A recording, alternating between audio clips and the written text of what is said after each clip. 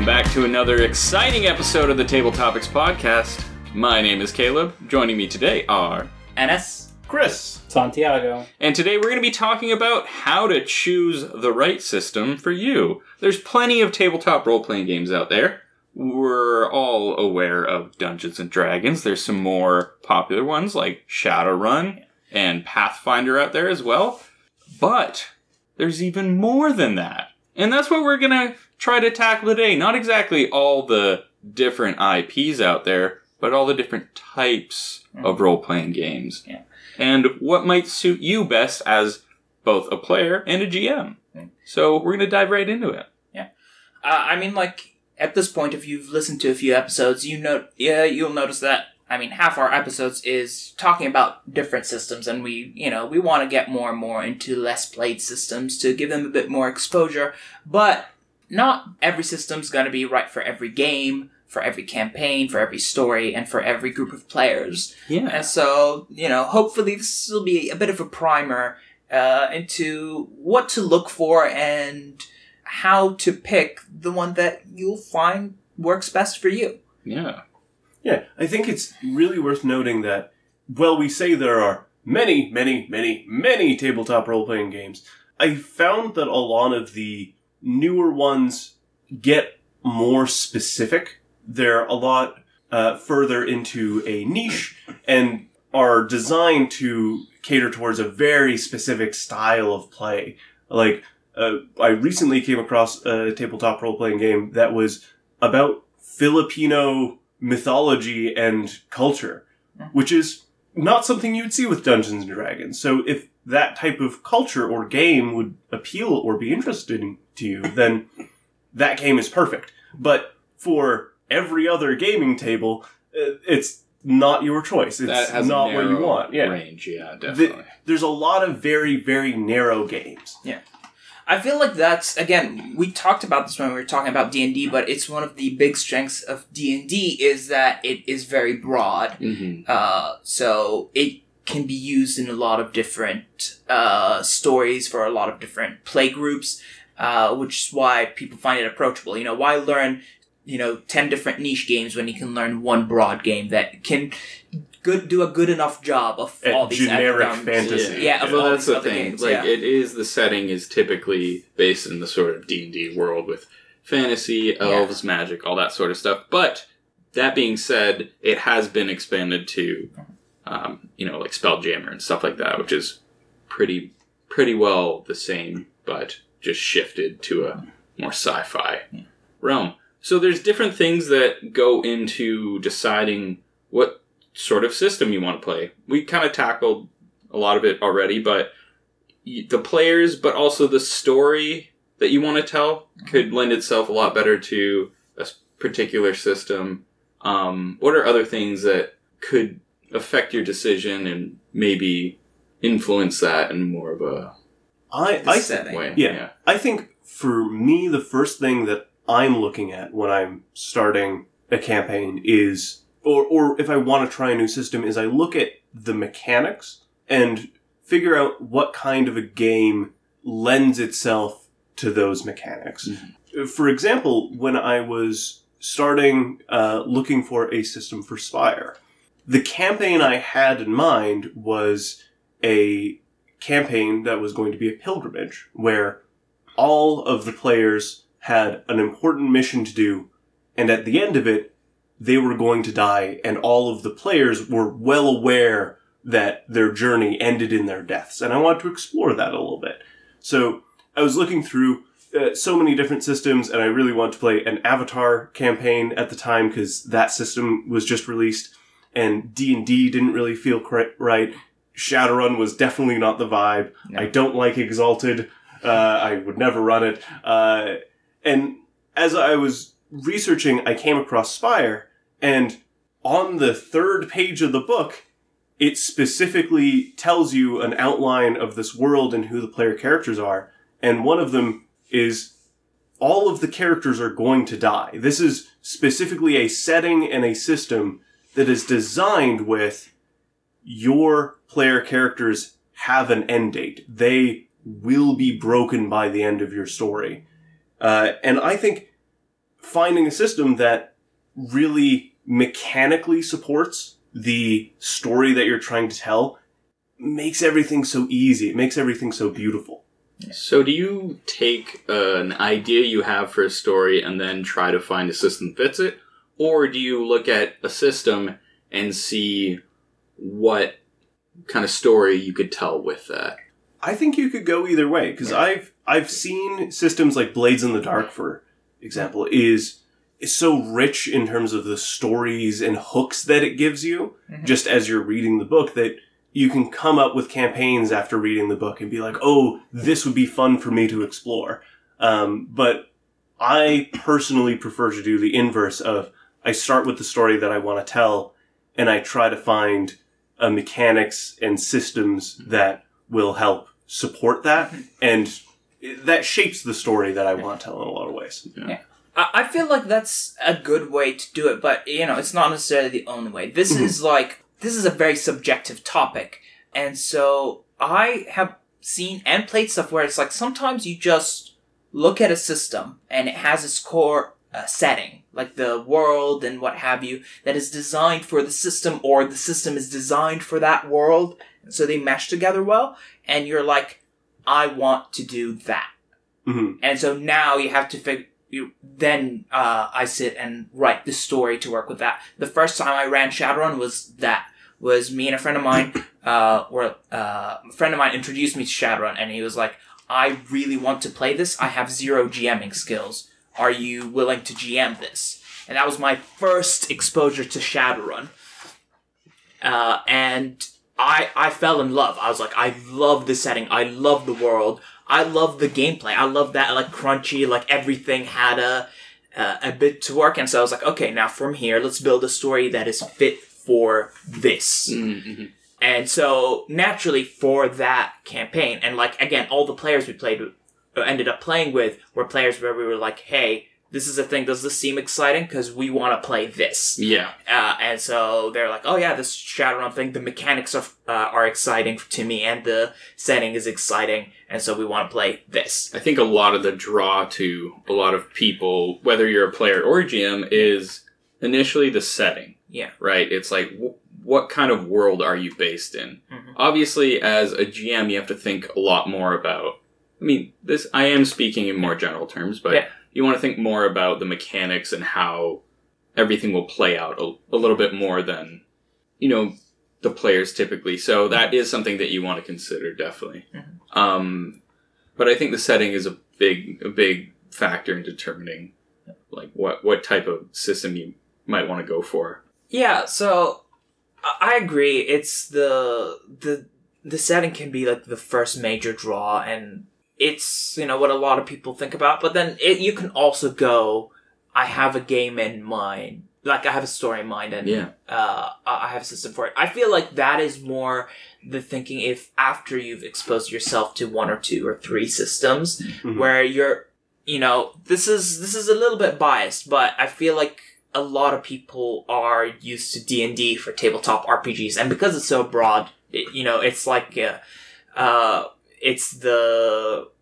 Why use 10 tools when you can use 1 that is all the tools? Well, because it's, it's not very... Just slap it on everything. Yeah. There's a lot of people that go into, like, tabletop role-playing games that have only played D&D, only GM D&D, and they think of tabletop role-playing games as, oh, it's the D&D world. Like, it's only based in that, whereas there's so many other stories you can tell. Yeah, but I feel like, again, from there, they go like, okay, I want to run something in a futuristic world. Well, I'll just re-flavor all the D&D abilities, and we're just running the D&D system. Yeah. And that will work for people, but I feel like once you've exposed yourself to, like, okay, there's, Shadowrun out there's, Lancer, there's, Blades in the Dark, Spire, you've exposed yourself to, it doesn't even have to be, like, that many, like 1 or 2 systems outside of the one you first played. Mm-hmm. Then you start thinking, okay, I have a story in mind. What system would work? Mm-hmm.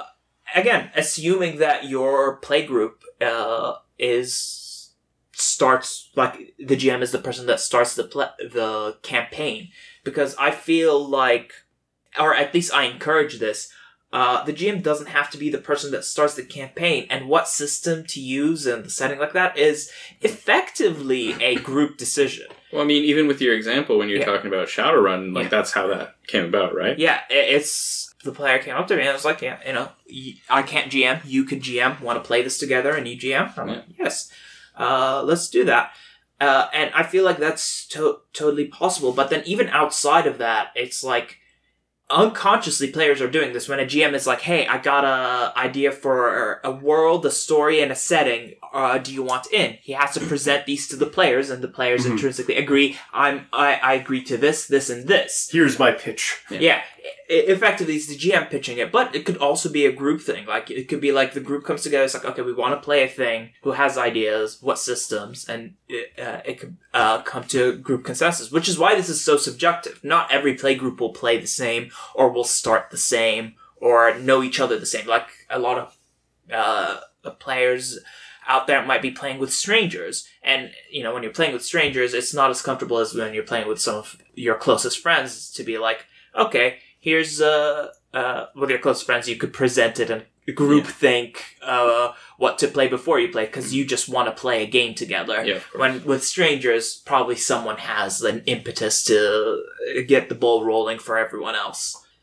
I think there's a very easy place to, like, fall into with regards to finding a system that works. Mm-hmm. And it's the issue that just because it works doesn't mean that it's a good system for it. Yeah. Because to use a very crude analogy and example, if you keep pushing the square peg in the round hole, eventually erosion will make that square peg fit the round hole. Yeah. Not erosion, I can't remember the friction. Friction will eventually make it fit. You can find a system and you can make it work for anything. Mm-hmm. My example would be, there's a tabletop system called Dread that's supposed to be about people surviving and dying in a horror setting. That's why it's called Dread. You could make it in a fantasy series with, like, plucky heroes surviving a horrible situation and overcoming it. But that's not what the system's made for, and it's not at all, like, geared for it. You can make it work, but that doesn't mean you should. Yeah. And I feel like that's the issue that a lot of people, like, encounter, and my personal issue I have with people trying to make D&D be everything.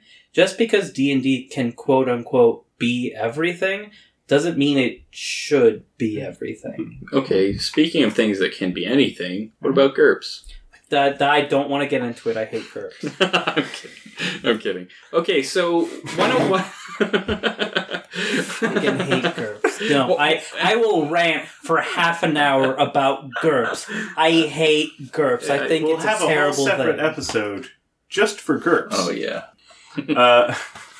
So why don't we get into a little bit more of the nitty-gritty of trying to decide, I guess, what system works best for you. Because there's things like, what type of story do you want to tell? Mm-hmm. And in that, something, if you want it to be a light kind of adventure where you guys are slaying the dragon, defeating the big bad at the end, or do you want it to be a more noir, dark type story like Spire and something like that, right?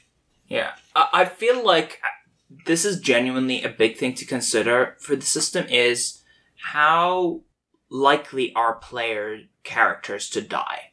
Because that, I feel like, influences what system you can pick a lot. Because a game like D&D, characters don't die a lot. Yeah, past 5th level, it is really hard to permanently kill a D&D character. Yeah. But, which is why, like, if you're trying to play a game with high stakes where they could die in any second, that's not gonna work. A game like Eclipse Phase, a character can die anytime. Eclipse Phase does have, like, the story, the setting caveat of, characters have backups for their mind that they can download into new bodies. But, like, bodies in situation, it's just, you die left, right, and center. Mm-hmm. If you're talking about permanent character death, something like Shadowrun or Cyberpunk Red, or you're supposed to be in this cyberpunk, setting where one wrong turn means you're dead and that's it. Yeah. And that lends itself to a darker, more serious, tense story for... Yeah. Because, the players will handle situations differently. If they're like... I'm thinking of another system called Paranoia. And Paranoia, death does not have much consequences. Like, maybe after your 5th death, your deaths will have consequences. And it's like, like Looney Tunes style, you die. And they pop out a clone that's smiling and happy. Yeah, that's exactly. So in that, the characters will play differently because they're like, the consequences isn't death, Mm-hmm. And so I feel like death... The consequences is being labeled a communist. Yeah.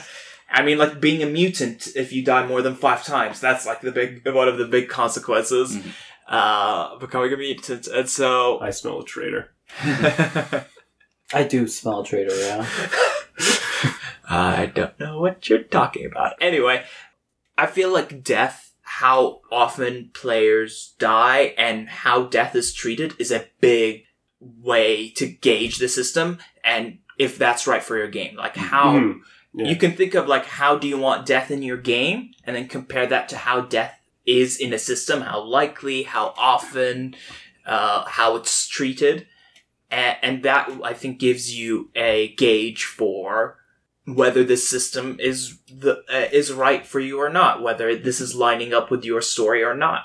Yeah, because I agree. Because I think in a lot of games, the almost standard expectation is that death is very heavy, and if a character is dying, it's rare and it's significant in narrative play, and it's like typically a big heroic or like meaningfully narrative thing. But it really doesn't have to be. You can, we could run a game of Lancer where, hey, terrible situation. Everyone has 5 backup characters at the start of it because all of you are going to die at some point or another. That's just the nature of war. Yeah. That's a valid way of playing, and it's among the things in your session 0 and even pre-planning the campaign, how deadly do you want it to be? Yeah. Because I agree, it really changes the types of systems that you can play. You can also kind of have a bit of an in-between where there's a system that death might be very likely, or rare, but it's also not treated in the same way of like a heroic sort of big thing where it is, yeah, you just die. Like, it's not big. Blades in the Dark is just like, once you're dead, that's life in Duskfall. A new vagabond replaces you, and the crew lives on. Yeah. So your death means nothing, and it'll happen whenever. It doesn't matter. Yeah, that's great for tone setting. Yeah. How much does your character's death matter? Yeah, exactly, yeah. And another thing, I guess, kind of related to that is the skill level of the characters, like the PCs, right? How powerful do you want them to be in the world? How influential are they as characters? Yeah, how impactful are they to the world at large? Yeah. Again, in Blades in the Dark, nothing your characters will ever do will ever, like, affect the world in a major way. And conversely, in Exalted, everything your characters do changes fate. Changes literal fates of millions. Yeah, so it's like, it's a different way to play. And, like, different games have different ranges. I feel like if you're playing D&D, again, it's nice because to talk about, because a lot of people know it, and it's broad. I feel like whether you're playing a level 3 campaign, or a level 13 campaign, or a level 20 campaign, your weight on the world is different. So, systems can have a range of, your weight and influence on the world. But, like, again, the range is on different scales. Like you were saying with Exalted, the lowest impact you can have is on the scale of countries. And so it's like, yes, it can scale up to existence between countries and existence, but, like, it's already very heavy from the beginning. While in Blades in the Dark, I guess the most you can affect is a district, but the middle ground and the least you can affect is nothing. Yeah, and, like, there's even more mundane systems out there than that, and it's kind of funny to think about that as like a fun, tabletop role-playing game. But when you've kind of experienced a lot of them in more kind of big, impactful, sort of like magical or, crazy, powerful characters that you get to play, there is some fun and also... novelty. Exactly. Just the kind of... You're playing nothing. You're playing shit. You're playing Guy McMook, the mook of every other campaign. And you are around super powerful people. It's just like there's some novelty and fun about that too. A lot of horror settings, you're just a guy trying to survive. You're just a person. Don't got anything special about you. You're gonna die. And it's funny because that can exist in like the same world as Exalted, whereas like you could be playing as a person, and obviously, like, I'm not saying use Exalted for this because that's the whole thing we're getting at is don't try to fit something that doesn't fit. But there can be settings like that where there's demigods flying around and you're just a person, and just based on perspective about who you're playing, it goes from, oh, this is like, whatever, like, I'm super powerful, I don't really suffer too many consequences, to, I'm just some guy. This is insane. I have barely any agency over my life my expectancy own fate. is 2 weeks. I'm just imagining a campaign set in like a DC or Marvel, and you're just playing like the henchman to the main villain. Well, right. Actually, that's a great transition point to what I wanted to say next or talk about next. So we're talking about death as a means to be able to differentiate RPG systems. Another very easy way to differentiate and be able to pick one is knowing what kind of genre you're looking for, what kind of story you want to tell in the more broader sense. Like, if you know that you are going to have superpowers in your system, and or you want superheroes, there are dozens of superhero RPGs, and you can make your own, but there's also a plethora to pick from, and everything from like very specific, crunchy, like DC Heroes, which DC Heroes has a chart telling you that if you have this power, you can move at this speed exactly, and that's how fast you can move. Or you can go into the more abstract and modular, like Mutants and Masterminds, where any power can be simulated, but it is a very abstract system where you have to be able to understand the system intrinsically to be able to make any power. But it is so flexible, extremely flexible. Yeah. So knowing what kind of genre you want to play, whether it's heroes, monsters, fantasy, sci-fi, superheroes, mundane, zombie survival, there's a lot of genres. Sort of like genre archetype of a story. Yeah, there are groups of RPGs that cater to the genre you want to play. I will say on that, though, there was an excellent extra point in the middle of what you said. And that is, I feel like while certain systems have settings that they're made for, I feel like you can play, honestly, next to any system in any setting. We were just talking about Exalted and like, oh, how cool it would be to play the little man in Exalted. You can take the Exalted setting, if it's a setting that excites you, and play Blades in the Dark in that setting. Yeah, and adapt the setting, yep. Yeah, and then just use the mechanics for Blades in the Dark. For Blades in the Dark for the small people, and then you have the setting and world of Exalted. I think if you're trying to... There are some systems that you cannot play the system without its setting. Again, the reason Exalted is a good example. I think it's very hard to play the Exalted mechanics not in the Exalted world. The two are tied together and you can't untie them. It's the same with Vampire the Masquerade. I don't think you could play the Vampire the Masquerade game system outside the setting of vampires hiding in plain sight. So you're basically forced to play the setting of Vampire the Masquerade. That kind of goes back to what Chris was saying at the very start, where some are very niche. Yeah. But setting-wise, I like... I encourage you to just look at the setting and be like, you could totally play a different system in that setting, as long as you play, a story that the system allows for. Steal flavor from everywhere and everything. Yeah. Because if you're like, man, Exalted's got the coolest lore ever, but man, I hate the mechanics, that's okay. You can steal whatever you like from every system and bring it to your game. That's not a problem. Just make sure that your mechanics match the type of game that you want to play. Yeah. Especially like what we've been saying, the power level of characters. How much influence do their abilities give them over the world? Yeah.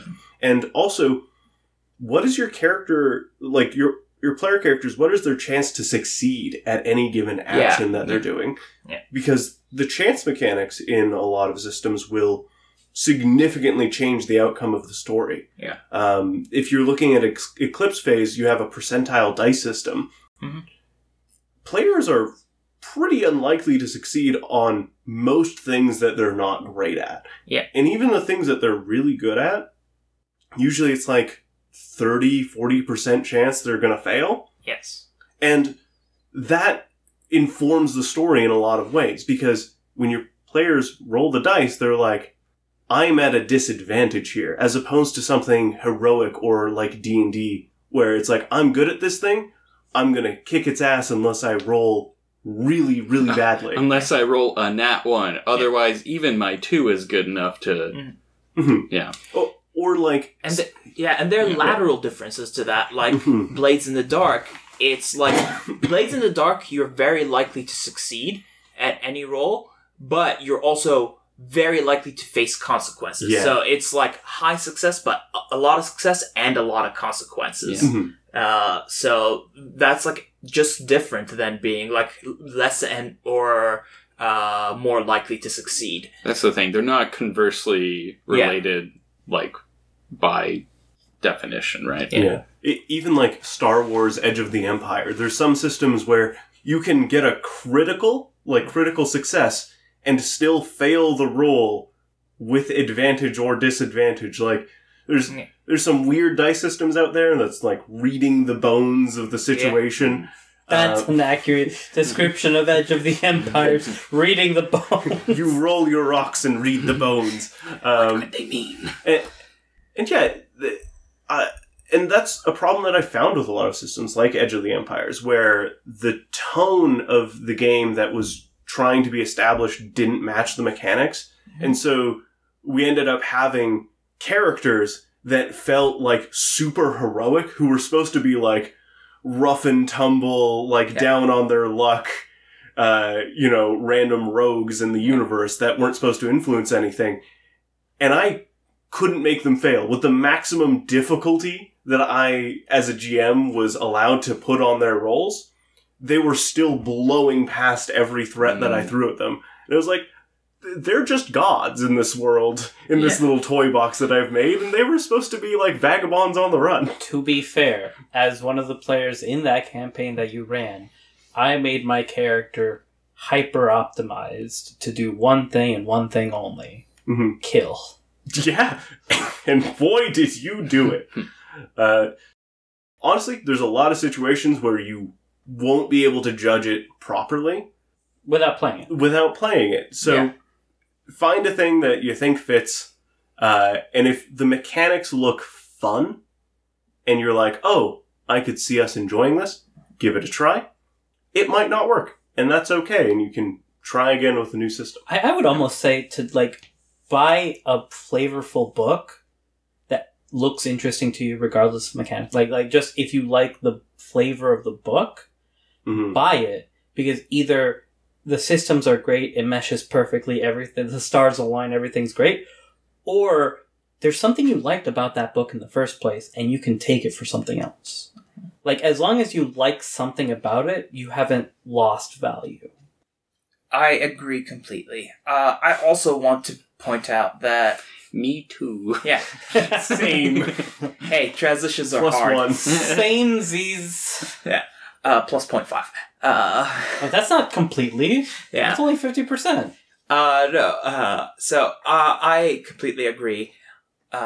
what I also want to add and say, and this is from my own personal experience, is we're stressing like picking out a system and everything, but it's also still completely fine to play with the wrong system. Yeah. Like, the ultimate goal of this isn't to play correctly. Yeah, you're not supposed to choose the right one, and if you don't, then you shouldn't even be playing. No. It's ultimately to have fun, and you can have fun with a system that is not the best. I think of Shadowrun. We talk about it a lot. The Shadowrun campaign I'm currently running, I should have ran in the Shadowrun setting, but not with the Shadowrun system.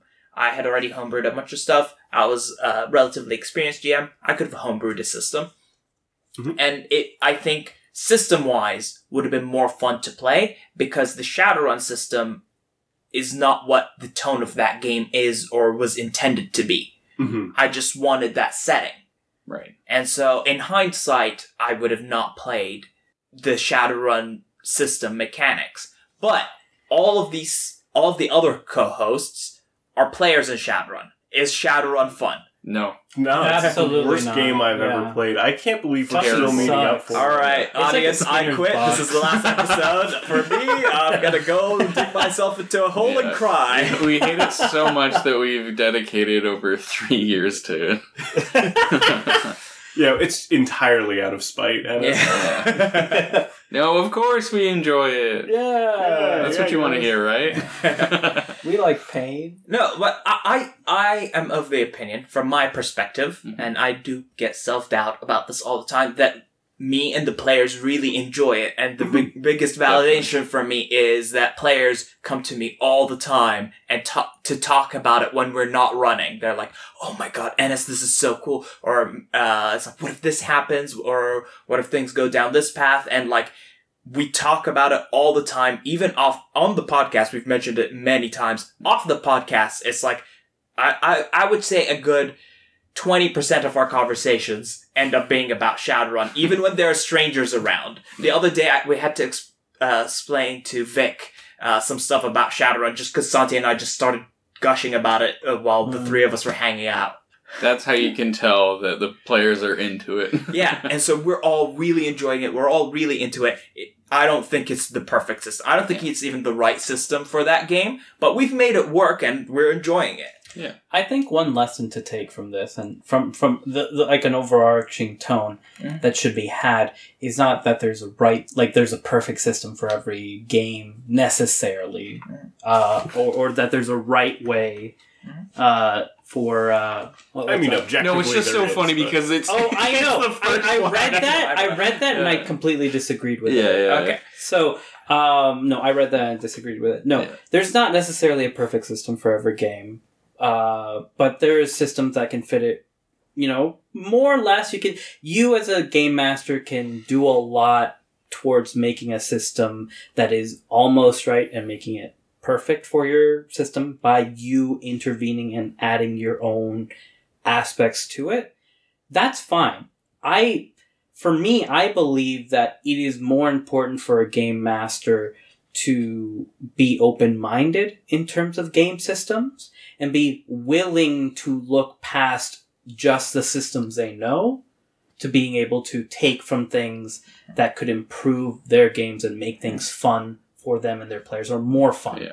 Because I've seen this a lot where a game master refuses to look at any other system because it is not what they know. Yeah. And this is part of my grievance with D&D, whereas a lot of D&D players and game masters are so hard focused on I play D&D that they refuse to even consider other game systems. Mm-hmm. D&D is great. I like D&D. Yeah. I think it does a lot of great things.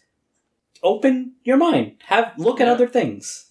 I found that when I am running multiple of the same system, that I find myself in patterns where I get in ruts of the same storytelling cliches and the same narrative hooks and just patterns in my own brain that come from I'm running D&D. These are the things that it's what you associate with it, right? Yeah. So I try to optimize it in my brain of like, okay, I am slowly crafting the perfect D&D campaign by amalgamating everything I've done before. But branching out into something like Spire, where I was like, I have an idea for the type of game that I want to play, and then looking and finding a system that fits that really well, it brought so much flavor and uniqueness and interesting qualities and abilities and things that I never would have thought of or never would have brought to the game if I didn't seek out a new system and if I hadn't, looked for something new and interesting that sparked my imagination like that.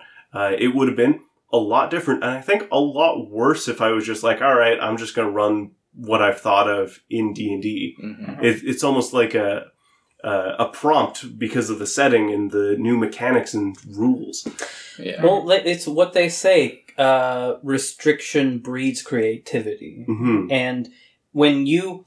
And that's kind of like a double-edged sword, because when you restrict yourself to D&D, you're forced to be creative in just the mindset of D&D. In the band of my player characters can use fireball.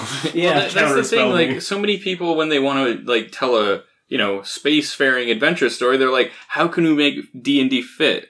And we're just kind of trying to say, you don't have to. You can explore. There's different systems out there because there's different mechanics out there as well. Like, different ways to play, different... Exactly, and they could be more fun. Like, as much as you enjoy D&D, there could be something out there that's even more fun, and just maybe explore it. I think, like, maybe about 90% of the people I talk to that have, whenever I say, like, oh yeah, I play tabletop role-playing games, or what's that? Yeah, and then they'll be like, oh, I play D&D. And I was like, yeah, it's like, oh, okay, like, have you played anything else? They're like, what? It's like, oh, yeah, there's more out there. Others? No, like 100%. Imagine going through your life and being like, yeah, I play sports. Oh, you play football?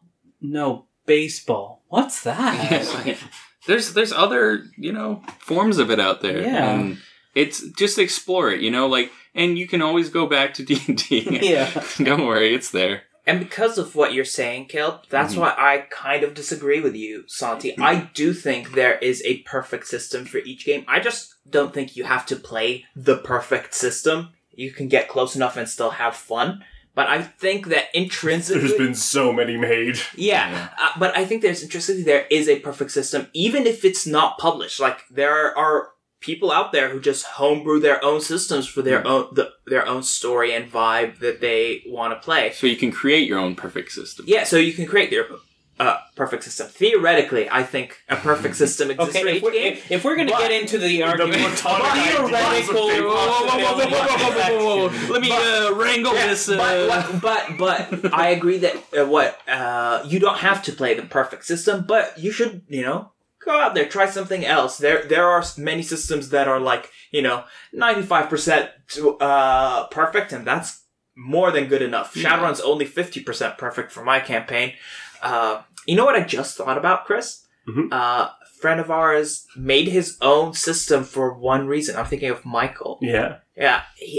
From my understanding, the initial impetus for him making his own system is he just wanted a system that has unlimited scaling, indefinite scaling, that, there's no max level and there's no max skill cap. You can just keep going higher and higher and higher. And Michael, I love you. Worst system I've ever played. It was also the first system I ever played, so I didn't know that at the time. In hindsight, terrible, garbage system. But it was still so fun to play. Yeah, it was still fun to play. It was fun to work with it. Between sessions, we would chat about not just, like, our characters and min-maxing stuff, about, like, how to alter the system he was trying to get it to get him just in. right. Yeah. And for him, that was, for Michael, the perfect system. Like, it wasn't what me or you were looking for, but for the story he had in mind and the weight of the world that he had in mind, it was perfect, because what he wanted, again, he wanted the characters to be the mud in the bucket, and that way, no matter how high we leveled up, there's always plenty of characters that are stronger. There's always a bigger fish. there's always a much bigger fish. And yes, I would say that system is not going to be published anytime soon. Sorry, Michael.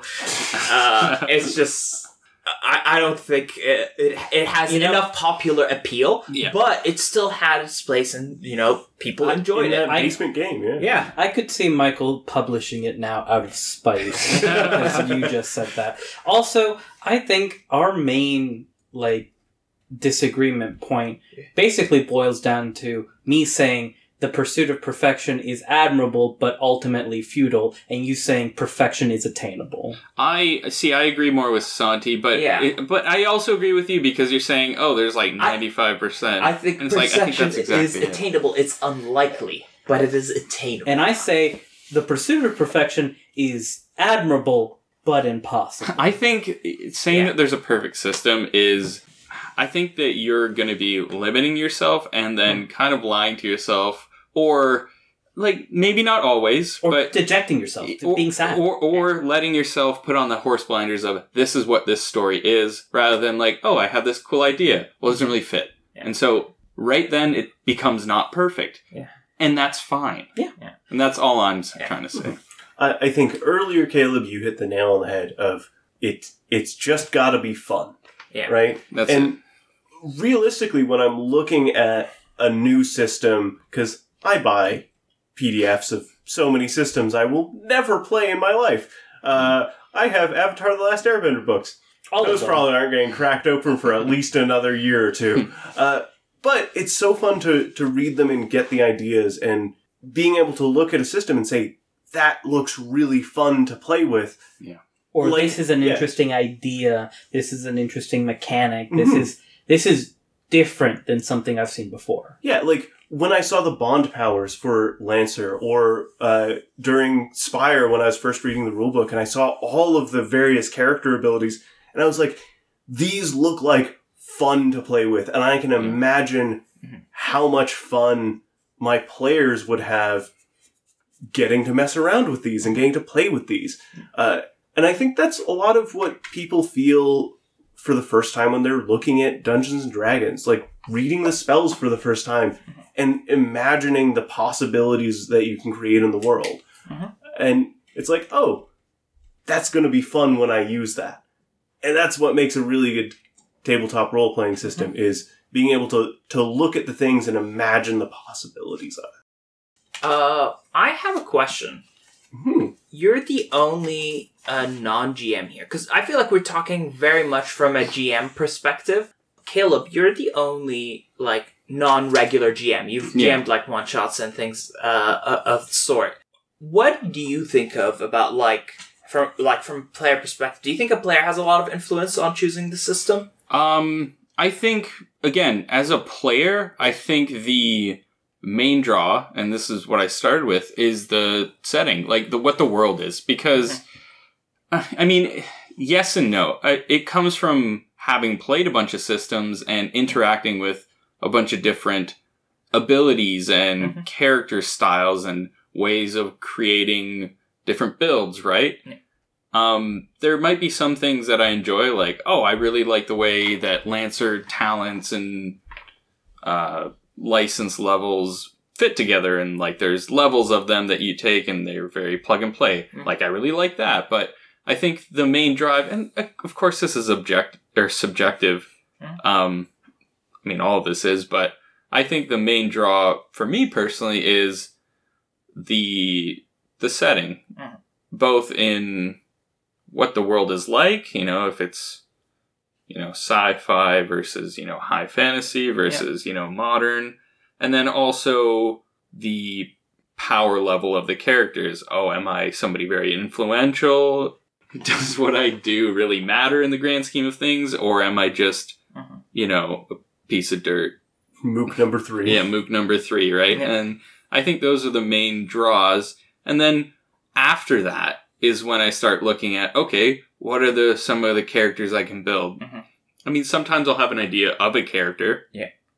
And I've never gone into a campaign being I have this character in mind. Let's find a system that works with it, right?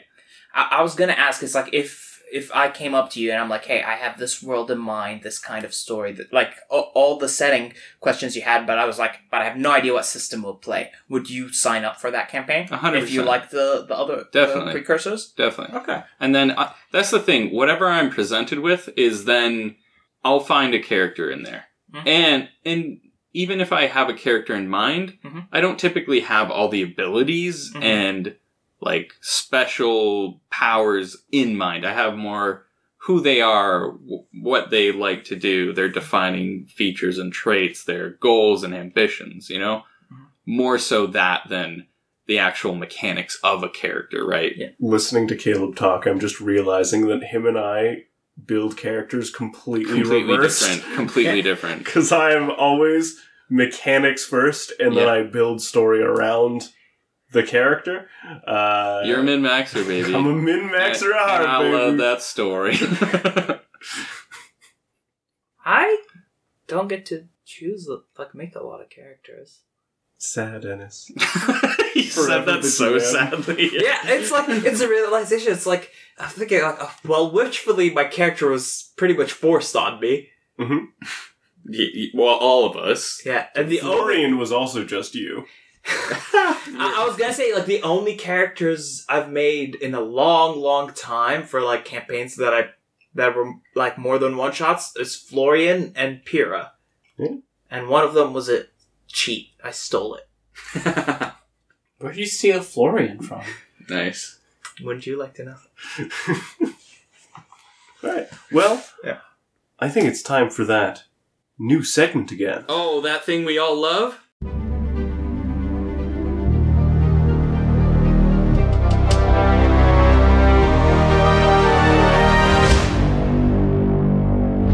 Questions for the rest. Is it still new? It's been months. So, if you had to choose one system that you had to play for the rest of your life, what would it be? Santi, you're first. No, I don't. Why do I have to be first? That's not fair. Because panic. Go. That's not fair at all. Don't overthink it. Go. Okay, if I had to pick play or GM? Both. Both? Like, can I pick two different ones? Nope. Really? Only one. Just one. Fuck! We're gonna be here for a while because I gotta think. I have an answer. I would probably play Eclipse Phase. I was going to say that too. Yeah. I just feel like the percentile system, and it has a bit of flexibility with skills and things like that. Mm-hmm. We haven't talked about it on the podcast yet, or at least Eclipse Phase First Edition. I have not seen what Second Edition is like. I could play that for a really long time, and I can make a lot of stories fit with that system. Okay. Yeah. Similar? Yeah, same. Eclipse Phase First Edition. Yeah. For many of the same reasons, I think, personally, I have a lot of, like, ideas in mind for both characters, and I really like the system in general, like, the way it's set up with both the dice mechanics, but also the world in general. Yeah. I think it's a nice level of character as well that I enjoyed playing. Yeah.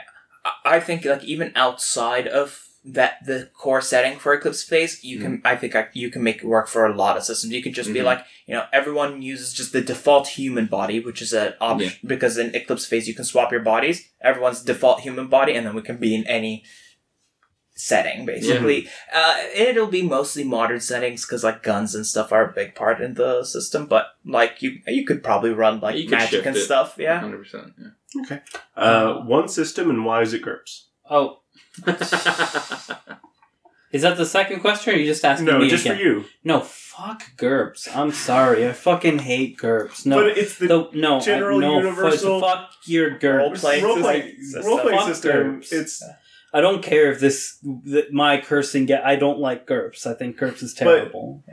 But you can do anything with it. Sure. It's so versatile. It's so versatile. Okay. I'm just going to quote something. When you can do anything, you can't do anything. Mm-hmm. Like when you can do everything. When you can do everything, you can't do anything. Right. Like, it's just so fucking...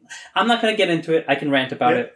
The one system, and I've been thinking about this while you guys have talk about, I think I might actually choose Mutants and Masterminds. I thought you were about to say D&D 5th edition. I thought you were That would have been such a funny... No. I thought about it. No. Mutants and Masterminds. I feel like if I were restricted to one RPG only playing and running for the rest of my life, I would be able to get a handle on its versatility enough that I would be able to make it work for anything else. Fair. That's fair. All right. That's fair. All right. Question number 2. Are there any systems that you have always wanted to try but haven't gotten to yet? Cyberpunk Red. I'm a big fan of the that cyberpunk genre and anything in general, and I've heard a lot of good things, read a lot of good things about Cyberpunk Red, but I just have not had the time, chance, or I've also occupied too much of my time with my hybrid mutated Shadowrun campaign to really take the time to look into Cyberpunk Red, but I would love to do that. Do you think you'd prefer it over Shadowrun? I think it'd be different because a big part of Shadowrun is there's magic in the world and Cyberpunk Red doesn't. But then I'll wait and see. A lot of people in the Shadowrun community I know do say it is a less crunchy, but still as fun, if not more fun, mechanically than Cyberpunk. So it might be I have high hopes for it being better than Shadowrun mechanically.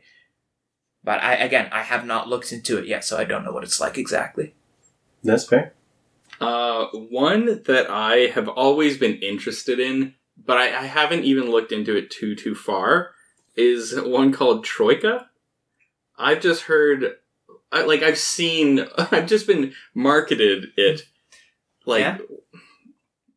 for so long, not recently, but it was a good period about 3 or 4 years ago that I'd see ads for it, and I was like, what the heck is it? The art style looks so interesting, and from the very brief reviews I've seen online, apparently it's actually a really cool game, so that's something I'd like to explore. All right, we'll put it on the list. Yeah, we'll put it on the list. I haven't had a chance to play it, but that's kind of the question, yeah. No, because I've played a lot of games. I really want to, and the issue is that to be able to count me as playing this game, it has to fit the theme of the RPG very well, because this is a themed RPG. I really want to experience Firefly the RPG as it's intended. Playing it and making it feel like the show, and making it feel like I'm in that world, which can be a very hard thing to do, because it's a very specific tone. It's a space western, kind of like Star Wars, but more, significantly more Western than Star Wars. And a lot more grounded. And a lot more grounded. 100%. That's one I really, really want to play. Right. Are there any rules or mechanics that you've seen in a game that you wish was in more systems? Intimacies from Exalted. Exalted is a very specific system, gameplay-wise. Again, the system is very tied to the lore, and the mechanics are very tied to being super powerful, but the intimacies, or mechanics like it, which mechanically reward players for role-playing, and that clearly define what a character is, just so you can look at it and be like, oh, my character is into this and against this, and not into this. This is what drives them to go to move forward. It's very rare, and intimacies are surprisingly good. I wish there were, either intimacies itself in other systems, or just mechanics like it. If there are more mechanics like it, I think their name is White Wolf Studios, nailed that mechanic so well for me. I really like intimacies as well. I think it's really cool, especially when you might be out of it in terms of role playing in a particular session. You can kind of always go back to, what are my character's intimacies? Is what I'm doing going against that? Because I had a rough day at work, and I'm not playing my character right, or whatever, right? So I like intimacies as well. Another thing that I do really like is Blades in the Dark. I forget what the mechanic is called. Yeah, flashback mechanic, and having like a resource to spend on. Okay, I have like 2 points of which I can be like, yeah, I prepared for that. Yeah. Oh, we had already done that, and it's kind of like a flashback. Yeah. Something that you're not thinking of because you're not thinking of everything, but in the campaign, your characters are not you, right? And so they've probably thought of something, and a way to mitigate that without having to retcon everything is to have a mechanic that allows for a limited amount of that. Yeah, I like the equip load for a similar reason, where it's like, hey, narratively, so I don't have to super think about and prepare ahead of time using real world time, I can just, say narratively, oh, I've already thought about and done that. Exactly. And just, take it off the list. Blades in the Dark has a lot of good things in terms of speeding things up narratively that I think is really awesome. Yeah. I'm going to go with an unconventional one, which none of you have experienced, but I've experienced quite a bit. It's skill masteries in Legend of the Five Rings. Mm-hmm. So in any RPG that has like a skill system, like D&D or Lancer, like most RPGs have, like you put points into a skill, and then Shadowrun. Yeah. You have 5 in biotech. And you get points for whenever you're rolling for it. Yeah, you have 5 in biotech. That means you get 5 extra dice to roll. Mm-hmm.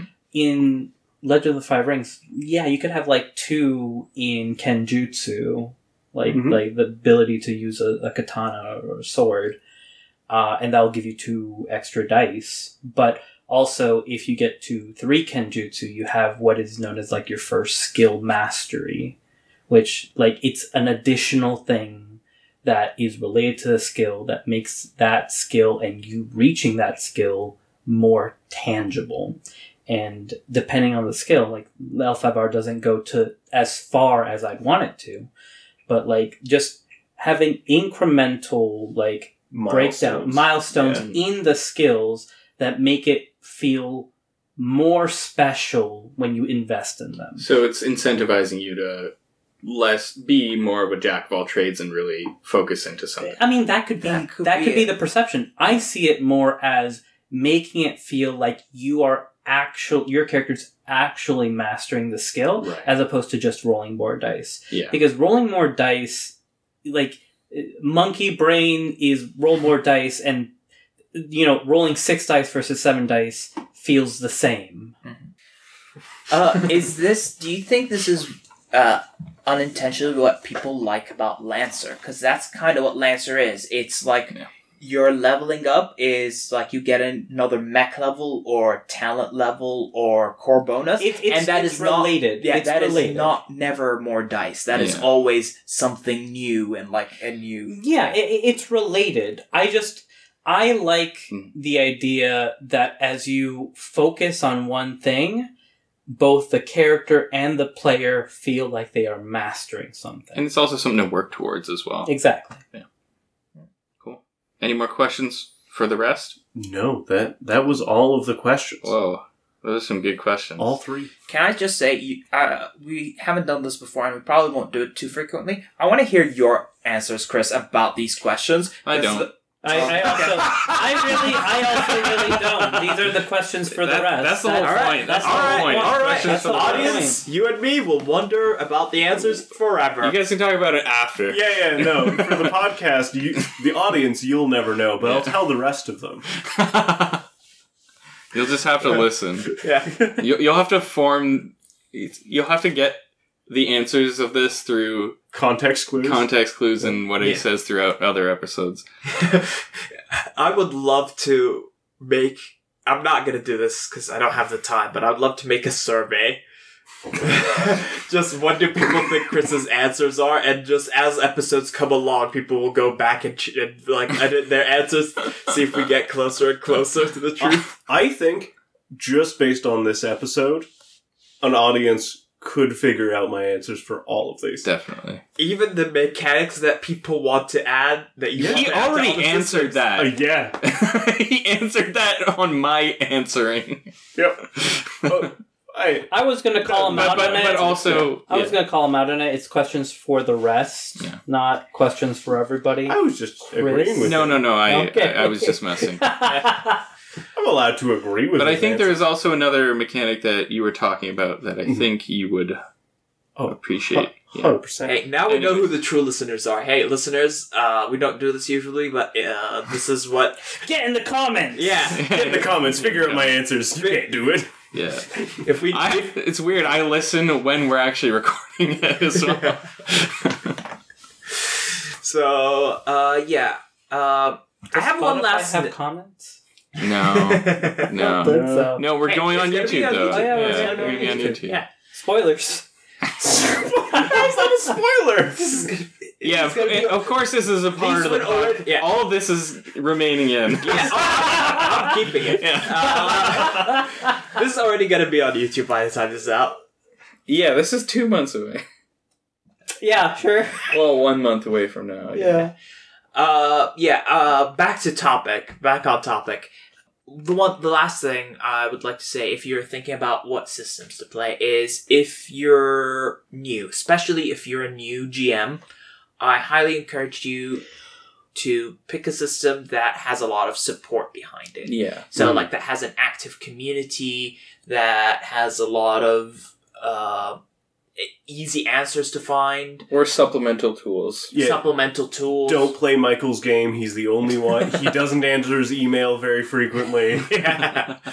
But, like, again, like, ultimately you should play a game you enjoy, but, like, one of the big reasons to play D&D is that if you were ever not sure about a rules question, that's very easy to look up because a lot of people have played D&D and there's a lot of active, like, communities and Reddit pages that you could just ask the question and you'll get an answer.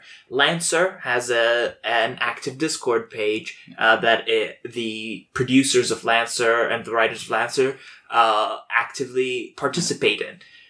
Exalted, on the other hand, we've run into multiple situations where it's difficult to find answers because, like, not enough people play it. The community is not quite active enough. Or alternatively, the community is active in their own divergent paths, and every single GM rules things differently. Yeah. And there's no agreed upon, like, what should this be? Yeah. Rather than 1 million GMs, there's 1,000, and so one person being different is more significant than one person being different in the millions. That's why I think I do recommend that, especially if you're a new GM, but generally for new players new to tabletop role playing games, pick a system that has a lot of community support. Yeah, the popular ones are popular for a reason. Yeah.